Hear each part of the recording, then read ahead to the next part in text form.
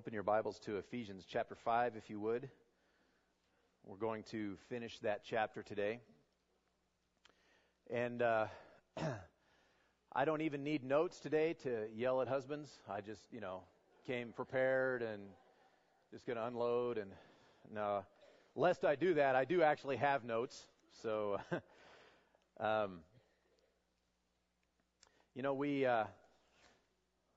looked last week at a subject that can be sensitive and can easily be misrepresented, misunderstood, or just not liked.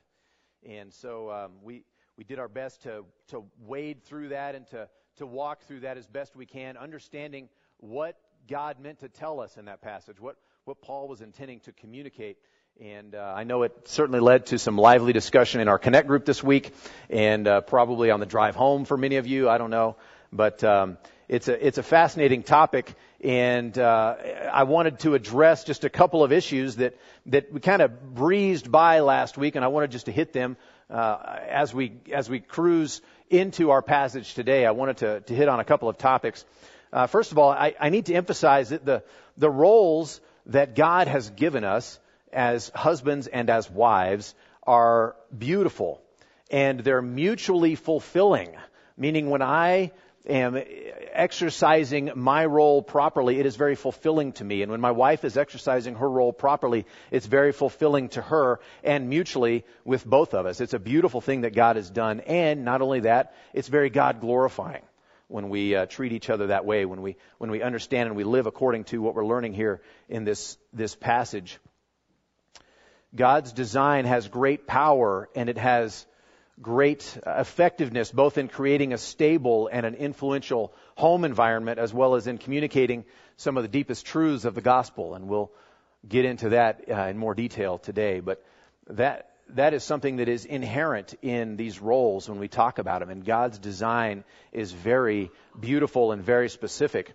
And secondly, and this is related to the first one, we read in 1 Peter chapter 3, very briefly last week. We read there Peter talking about wives submitting to husbands even in less than ideal circumstances. And Peter's dealing there in chapter 3 particularly with situations where the husband is not even a believer. And so how can a believing wife submit to a believing husband, and what does that look like?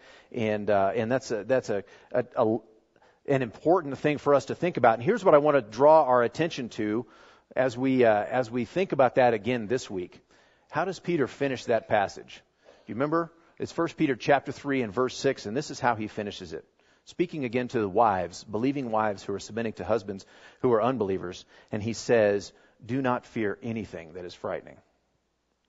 And I find that very encouraging for a woman in that situation, that Peter, by the Holy Spirit, would understand the difficult and sensitive and vulnerable position that this woman finds herself in, and that he would encourage her not to be afraid in that situation. As Paul would say it elsewhere, God's grace is sufficient for you, even in that situation. And so that's the encouragement from Scripture. And sometimes a wife will find herself in that difficult role, but God is there, and His grace is sufficient for you to meet you in that less than ideal situation. And so I want to encourage you with that. Don't fear. Don't fear. And as we continue looking at God's design for marriage today, I want us to see the beauty and the genius of God putting it together this way. And so in order to pursue that better, let's go to the Lord in prayer now. Lord, we come to you now, and we approach your word, and we desire to learn from Ephesians chapter 5 what it means to be a Christian husband, what it means to be a husband, what it means to live out this role the way you would have us. And really, as we look into it, what it means to understand the gospel and how the gospel is wrapped up inextricably in the marriage relationship. And so, Lord, I pray that you would help us with that. Help me to communicate that as best as possible. Help us to be all here in our thinking, that we would be engaged in the conversation, that we would not be distracted by things from the outside, thoughts from the week of things we didn't get done or shouldn't have done, or the things upcoming and any of that stuff. Lord, help us not to be distracted. Help us to be all here and engaged with you. Lord, I pray that you by your Spirit would work in our midst, that we would understand your word, that we would be convicted by your Spirit, that we would be motivated to walk in obedience, that we would be motivated to understand and contemplate more deeply what we learn from our passage today. So we give you this time. This is your word. These are your people, and this is your time. And so I pray that by your Spirit you would minister to us. I pray this in Jesus' name. Amen. All right, so anytime there's a discussion of, like we talked about last week, wives submitting to their husbands, it immediately leads to us thinking about, okay, so if the husband is the head of the wife, as Christ is the head of the church, what kind of head should he be? And how is he to behave? And that makes for, it's almost an immediate next comment when we look at a passage like last week, right? When we talked about submission, immediately the first thought is, well, what kind of guy are you submitting to? What kind of man, what kind of head is the husband supposed to be? And apparently Paul thinks the same thing, because he's just been talking about the fact that the husband is the head of the wife, verse 23, as Christ is the head of the church.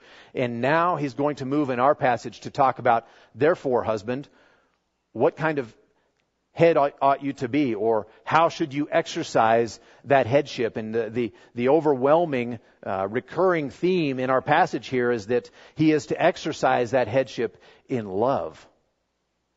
Exercise that headship in love. And so let's look to our passage we're going to read today in chapter 5 and verse 25, and we're going to finish the chapter. Husbands, love your wives as Christ loved the church and gave himself up for her, that he might sanctify her, having cleansed her by the washing of water with the word, so that he might present the church to himself in splendor, without spot or wrinkle or any such thing, that she might be holy and without blemish.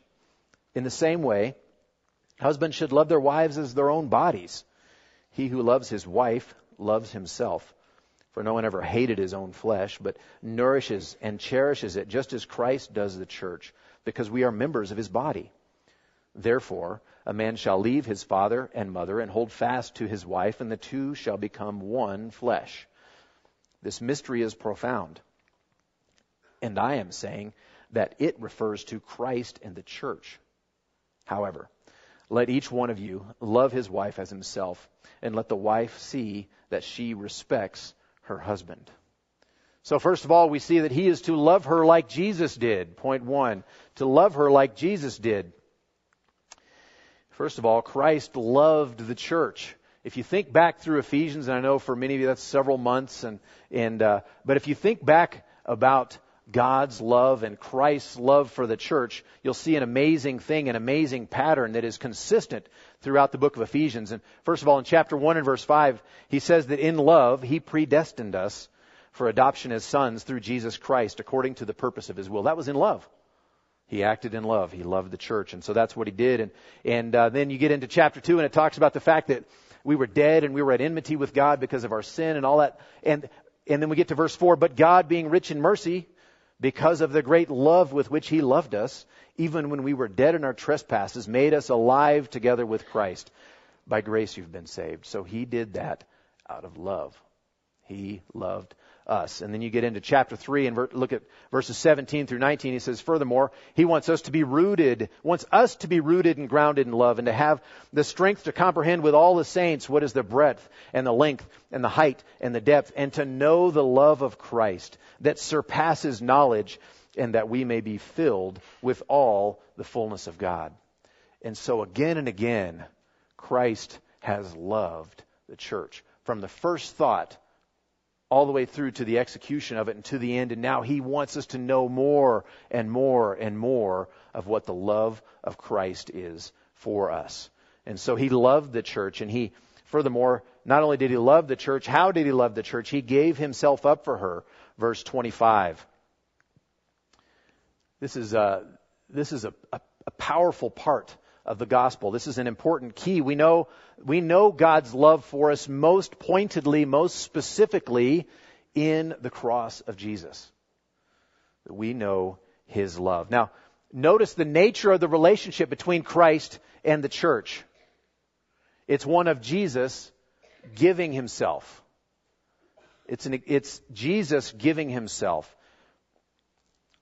Of course, we know that. I haven't said anything new. But here's what I want us to think about at this point. Because we're talking about husbands relating to wives. And so we've been talking about Christ relating to the church. And if the very nature, the baseline of the relationship between Christ and the church is Jesus giving of himself for us, it ought to be the same for us husbands giving ourselves for our wives.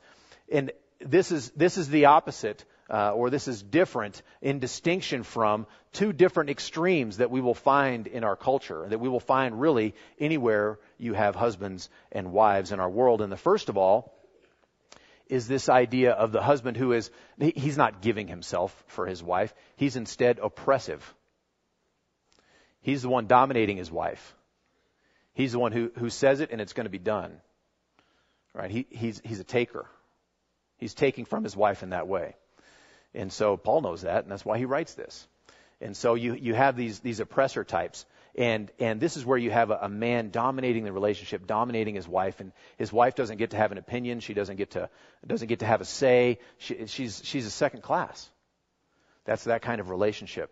But on the other hand, so that's the oppressive. On the other hand, though, you have a different kind of taker. And that's the passive husband. He's going to take from his wife whatever she will give him. Whatever leadership she will provide, he'll take it. Whatever course in life she sets, because he's passive. He's really just thinking about himself and what he's willing or not willing to give. He's a taker. And neither one of those is proper. The oppressor has gone overboard this way. He's domineering. And then you have the passive guy sitting around, letting his wife do everything, make all the decisions, and he's just on the couch. Or he's just on the computer. Or he's just at work. He's just gone. He's not actively involved in the relationship. He also is a taker. And Jesus is in contradistinction to that he's the one who's giving. He's providing leadership. He's providing tenderness. We're going to look at all of those things. But he is giving himself for her sake. Both of them are takers in one way or another, and Jesus is neither. He gives himself for the good of his bride. He gives herself for her benefit. Let's keep reading in our passage here. He gave himself up for her at the end of 25. 26. Why? For what purpose? That he might sanctify her, having cleansed her by the washing of water with the word, so that he might present the church to himself in splendor, without spot or wrinkle or any such thing, that she might be holy and without blemish. He works for her benefit. He's giving of himself for her benefit. He sanctifies her. He changes her sinful behavior. He cleanses her. He washes off the stains of her sins. He initiates and he consummates the relationship with her. He's the one who started it. He's the one who completes it. He's the one who does it, and it's for her good. And in the end, what happens with her? He perfects her in the end, when she will be spotless and without blemish. Now, if this is he's referring here to a beautiful picture in the Old Testament. Write down Ezekiel 16. You want to read a beautiful picture of God's love for his people and his going out of his way to give himself for the good of his people, for the redemption of his people? Read Ezekiel chapter 16. It's a giant parable of God and his people, and it's beautiful. It's just beautiful. And how does he picture it? Even there in Ezekiel 16, he pictures it as a husband and wife relationship. It's beautiful.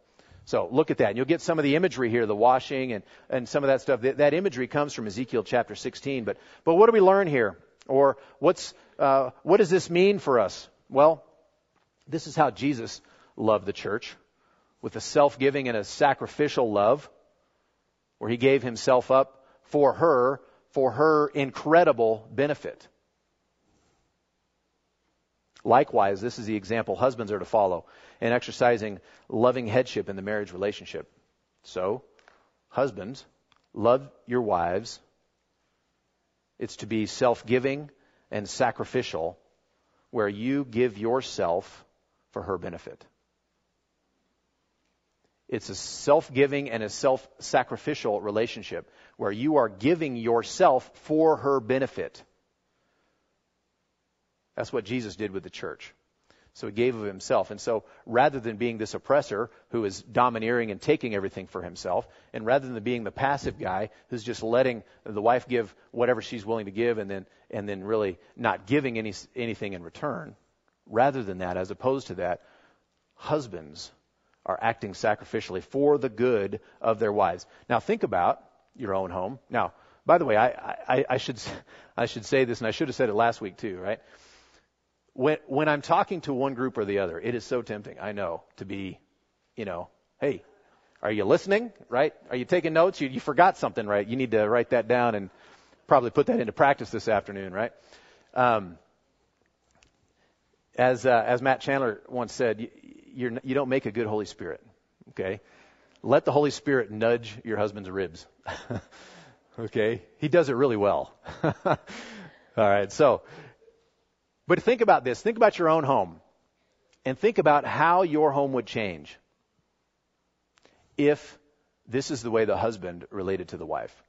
That he was thinking, actively, consciously, purposely thinking about what is good for his wife. And that's what he's doing, regardless of cost to himself. How would that change the home? That would change my home, I'll be honest. It changes things, right? And that's the pattern he has for us. Secondly, the husband is to love his wife. He's to love her like himself. Love her like himself. Look at verse 28. In the same way, husbands should love their wives as their own bodies. He who loves his wife loves himself. For no one ever hated his own flesh, but nourishes and cherishes it, just as Christ does the church, because we are members of his body. I think this is very interesting because I used to think Paul knew what he was talking about because happy wife, happy life, right? I thought that's what was going on here. I thought, you know what? It only makes sense. It only benefits me to love my wife and keep her happy, and right? Well, there's a lot of truth in that. But what he's talking about here is he's talking about what's the second greatest commandment. Remember, someone approached Jesus and said, Jesus, what's the greatest commandment? And Jesus answered, of course he got it right. He said it's to love the Lord your God with everything that you are. And Jesus offered up, the second one is like it. And then he quoted from Leviticus. Whoever thought of quoting of Leviticus when you're talking about, greatest commandments. But Leviticus chapter 19, verse 18. And this is what it says, or you shall love your neighbor as yourself. You shall love your neighbor as yourself. Well, think about the husband and wife relationship. Husband, who is your nearest neighbor? It's your wife. It's your wife. And so where is the best opportunity for us to exercise this kind of love toward our neighbor? Of course, it's with our wife. And that's what he is intending to convey here, to love her like we love ourselves. As Jesus quoted from Leviticus 19:18, you shall love your neighbor as yourself. So, what does it mean to love your wife as your own body? What does that mean? Well, you respond to the needs of your body, right, without debate. Really, without even thinking about it. I'm thirsty, I get a glass of water. You don't deliberate, right? You don't ponder, you don't argue about it, you just do it. So respond to your wife's needs that way. My wife has this need. Oh, I met it, already met it, didn't even think about it, right?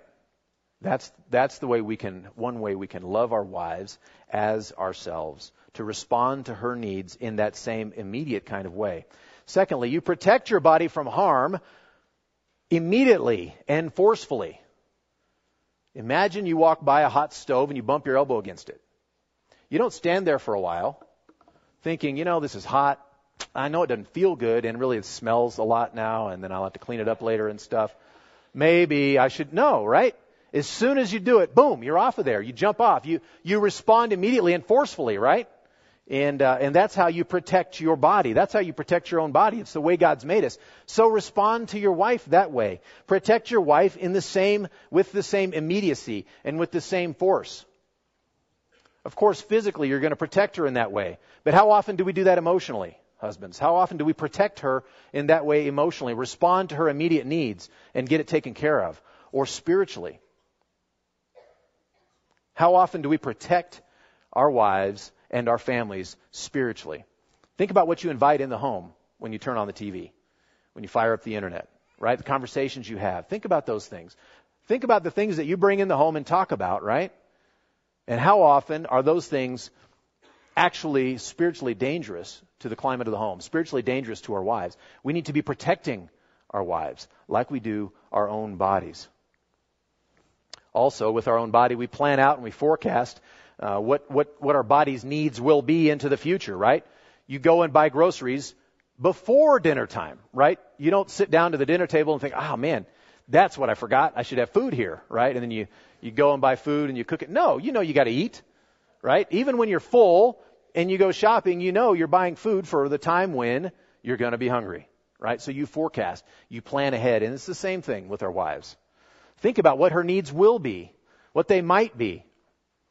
My wife will eventually need this thing, right? Maybe not too long from now, maybe a year from now, right? But I can think about those things and be intentional. So I'm the world's worst celebrator, all right? I'm the world's worst celebrator. I need to plan ahead and think about what can I celebrate for my wife? How can I help her? How can I provide for her needs? We have a significant anniversary coming up. We'll be married 20 years this summer. I should probably celebrate that, right? Yeah. She has a birthday coming up that's some different number than that. And should probably celebrate that one too. That's a big thing. But just think about this, how we take care of ourselves, how we take care of our own bodies. And he says, love your wife that way. Love your wife that way as your nearest neighbor. And secondly, by nourishing and by cherishing. Look how he does there. He says, for no one, verse 29, no one ever hated his own flesh, but nourishes and cherishes it, just as Christ does the church. Nourish and cherish. The imagery here is of a nursing mother, right? That is extremely intimate, it's extremely personal, and it's exactly what that baby needs. I'm amazed. You guys have seen Eva Claire, and I'm amazed by her size. She's apparently getting exactly what she needs, right? And mom provided all of it, right? And that's that nourishing and that cherishing.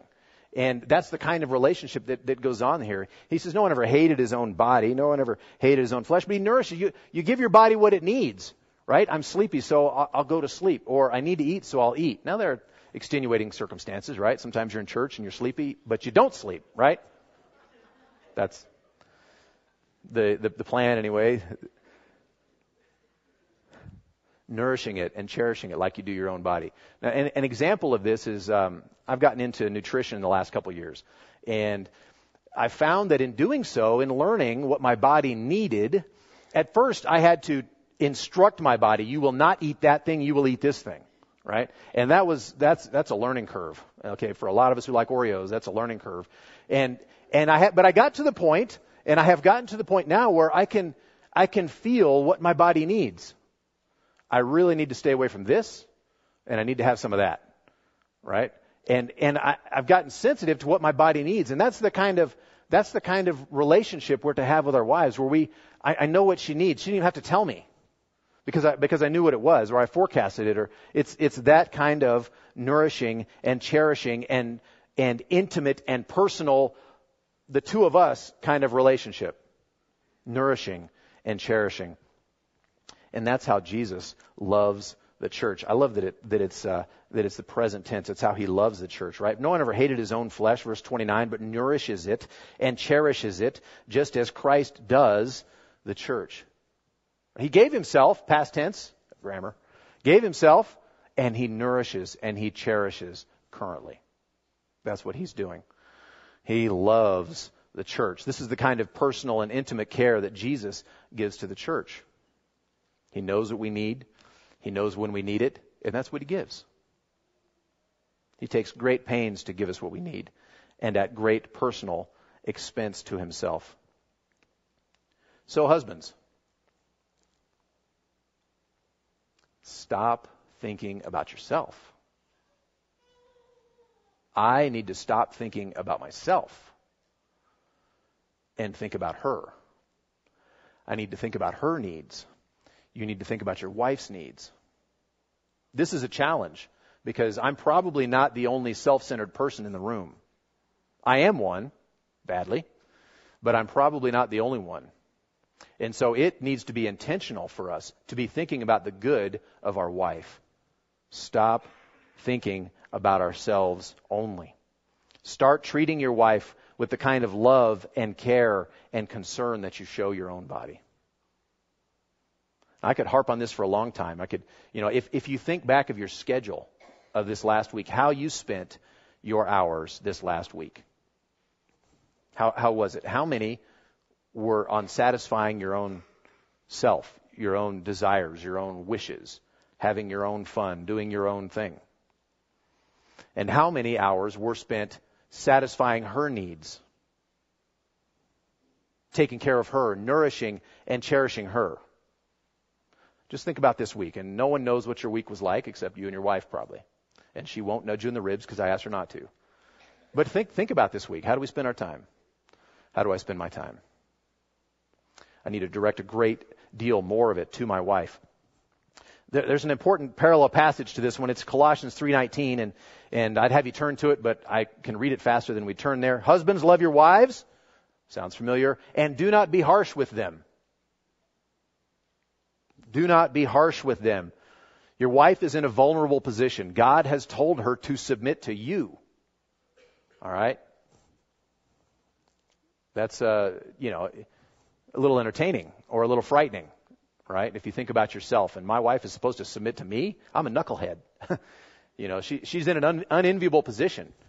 And yet that is what God has instructed her to do. And so he tells us, Colossians 3:19, Paul tells us, do not be harsh with her. She's in a vulnerable position. Don't be harsh. Don't be rough. Don't be domineering. How often is that position abused by husbands? Don't treat her as if she's inferior in some way or in any way. That's not the way Jesus loves the church. And that's not the way we're to love our wives. Thirdly, love's portrait.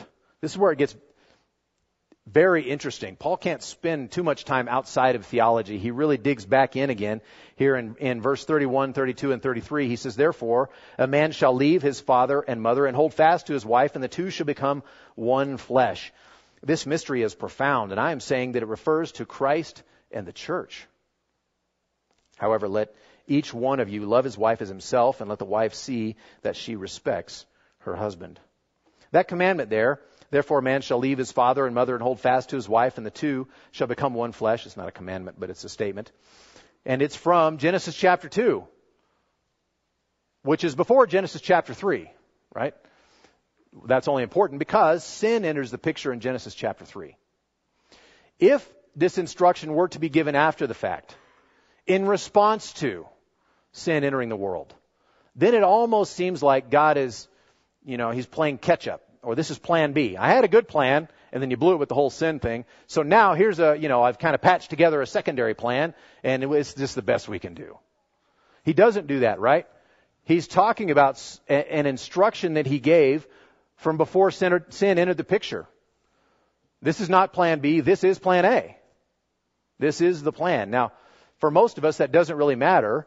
But if you start thinking about how often we hear that whole submission thing and husbands, that's just a cultural thing, and it was, it's for back then and it's not for now. This instruction in Genesis 2 was given before there was culture. Was given before there was any sin that entered into the picture to mix things up. Before there were any problems, this was given. When everything was perfect, this was given.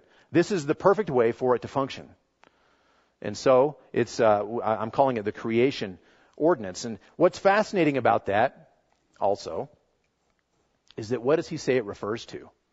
He says this mystery is profound, and I'm telling you that it's about Christ and the church. It's about Christ and the church. He was already picturing the gospel in Genesis chapter 2. He was already starting to picture the way salvation was going to come to us. He's picturing the gospel all the way back at the time of creation. And it pictures, he says, it pictures Christ and the church. Now, it's important for us to remember here kind of the way he does this. He says, therefore, a man shall leave his father and mother and hold fast to his wife, and the two shall become one flesh. This mystery is profound, and I am saying that it refers to Christ and the church. Why do I say that's interesting or that's fascinating? Because he didn't say, I wonder how I could picture marriage. What's the best way I could explain marriage? Well, it's kind of like Jesus in the church, I guess. No. He's thinking, how do I picture and explain the gospel? How do I show to you the gospel? This is God thinking this. How do I make a parable of the gospel that every family in the world will ever see? I know what I'll do. I will create a husband and a wife, and they will relate in a certain way, and that'll be my parable, my picture of the gospel. That kind of turns things on its head, right? That changes some things around. It's fascinating. If you think about it, think about this passage here. Therefore, a man shall leave his father and mother and hold fast to his wife, and the two shall become one flesh. Okay, we've always thought of that. I always think of that, and it does apply to our marriage relationships. But think about it in big terms, in God-sized terms, when he says this refers to Christ and the church. Here you have Jesus. You have the Son of God in his eternal home, right? He's with the Father. He's in heaven, and he's been there forever, right? That is his home. Man is created. He creates man. Man falls into sin. Now all of a sudden there's a divide, a cut, a distance between God and man. And we're each born into that. Right? We're each born sinful and so therefore separated from God. And so here we are separated from God by our sin. Jesus leaves his eternal home, father and mother, the terms he uses there, it's a picture. He leaves his eternal home and he comes as one of us, as a man, and he's born as a man.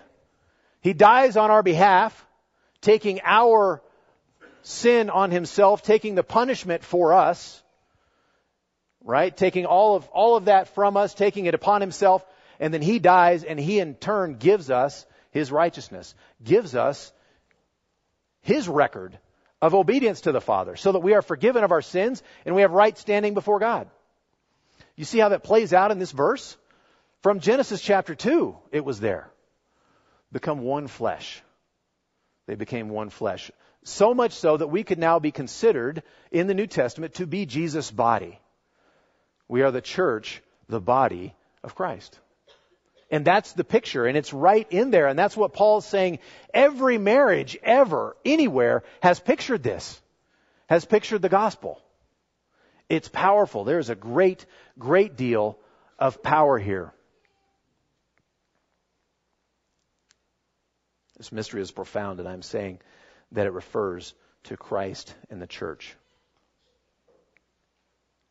Imagine how differently you would think about waking up on a Monday morning and treating your spouse if you understood that your marriage is a picture of the gospel to your kids, to your unbelieving family, to your coworkers, people around you, your dearest friends. Your marriage is a picture to them of the gospel. That changes the way you think about marriage. That changes the value we put on marriage. That changes things a little bit. That adds a little bit of gravity, right?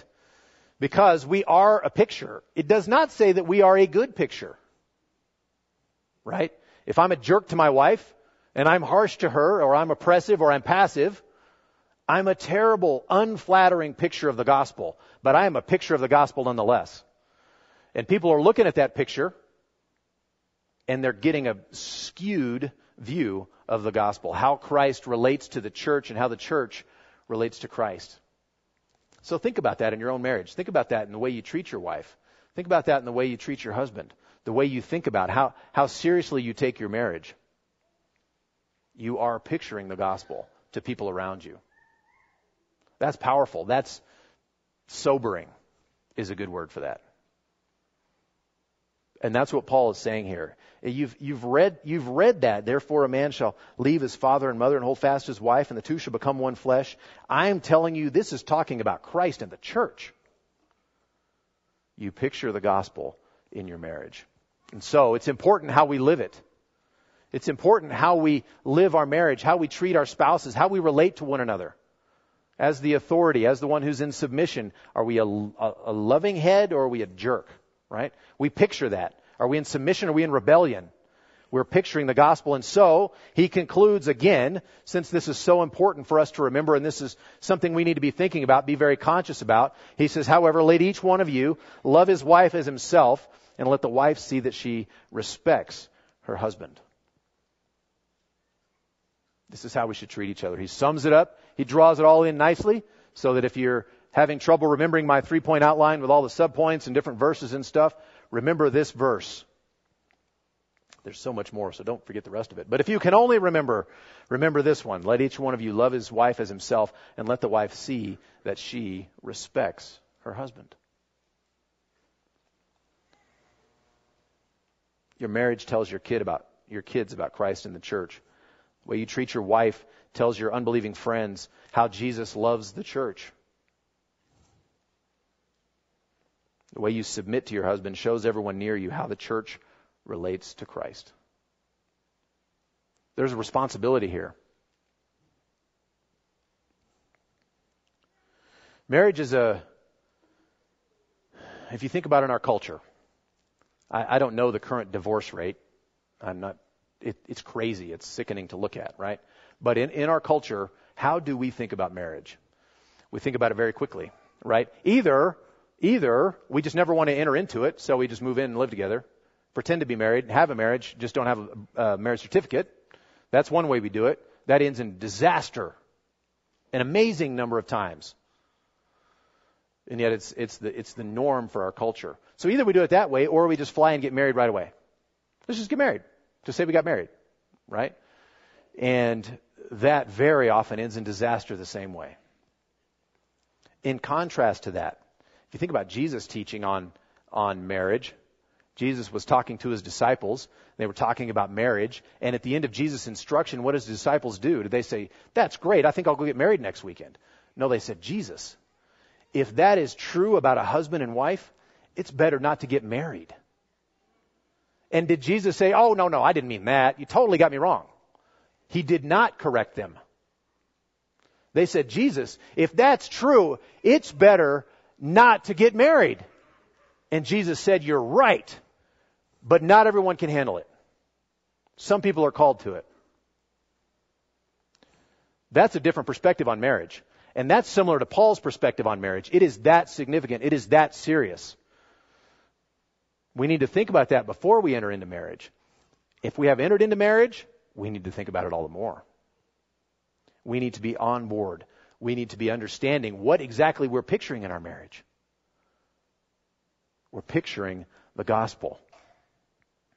So Paul summarizes here at the end of the paragraph what the relationship is to be like. He says, husband, love your wife as yourself, and wife, see to it that you respect your husband. When we treat one another that way in our marriage, what we find is great joy and peace, knowing that we are functioning and relating the way God has designed us to function and relate. We also, so that's an obvious benefit, right? Peace, knowing we're functioning the way God intended us to function.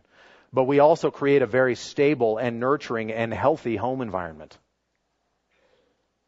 It's protected against all kinds of outside harms in all kinds of ways.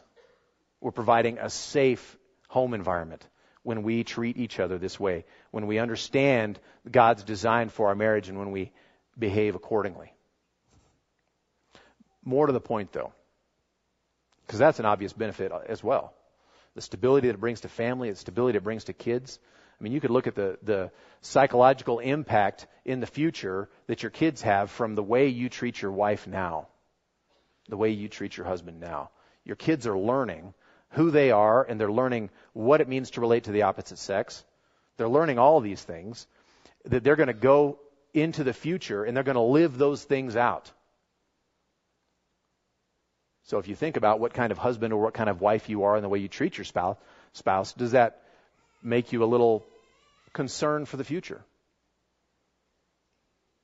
We need to think about that. We're training our children in the way they should go.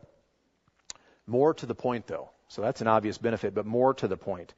When we treat one another with this kind of love and respect, we show our kids and our friends and the world a helpful and good and winsome picture of Christ's relationship with the church.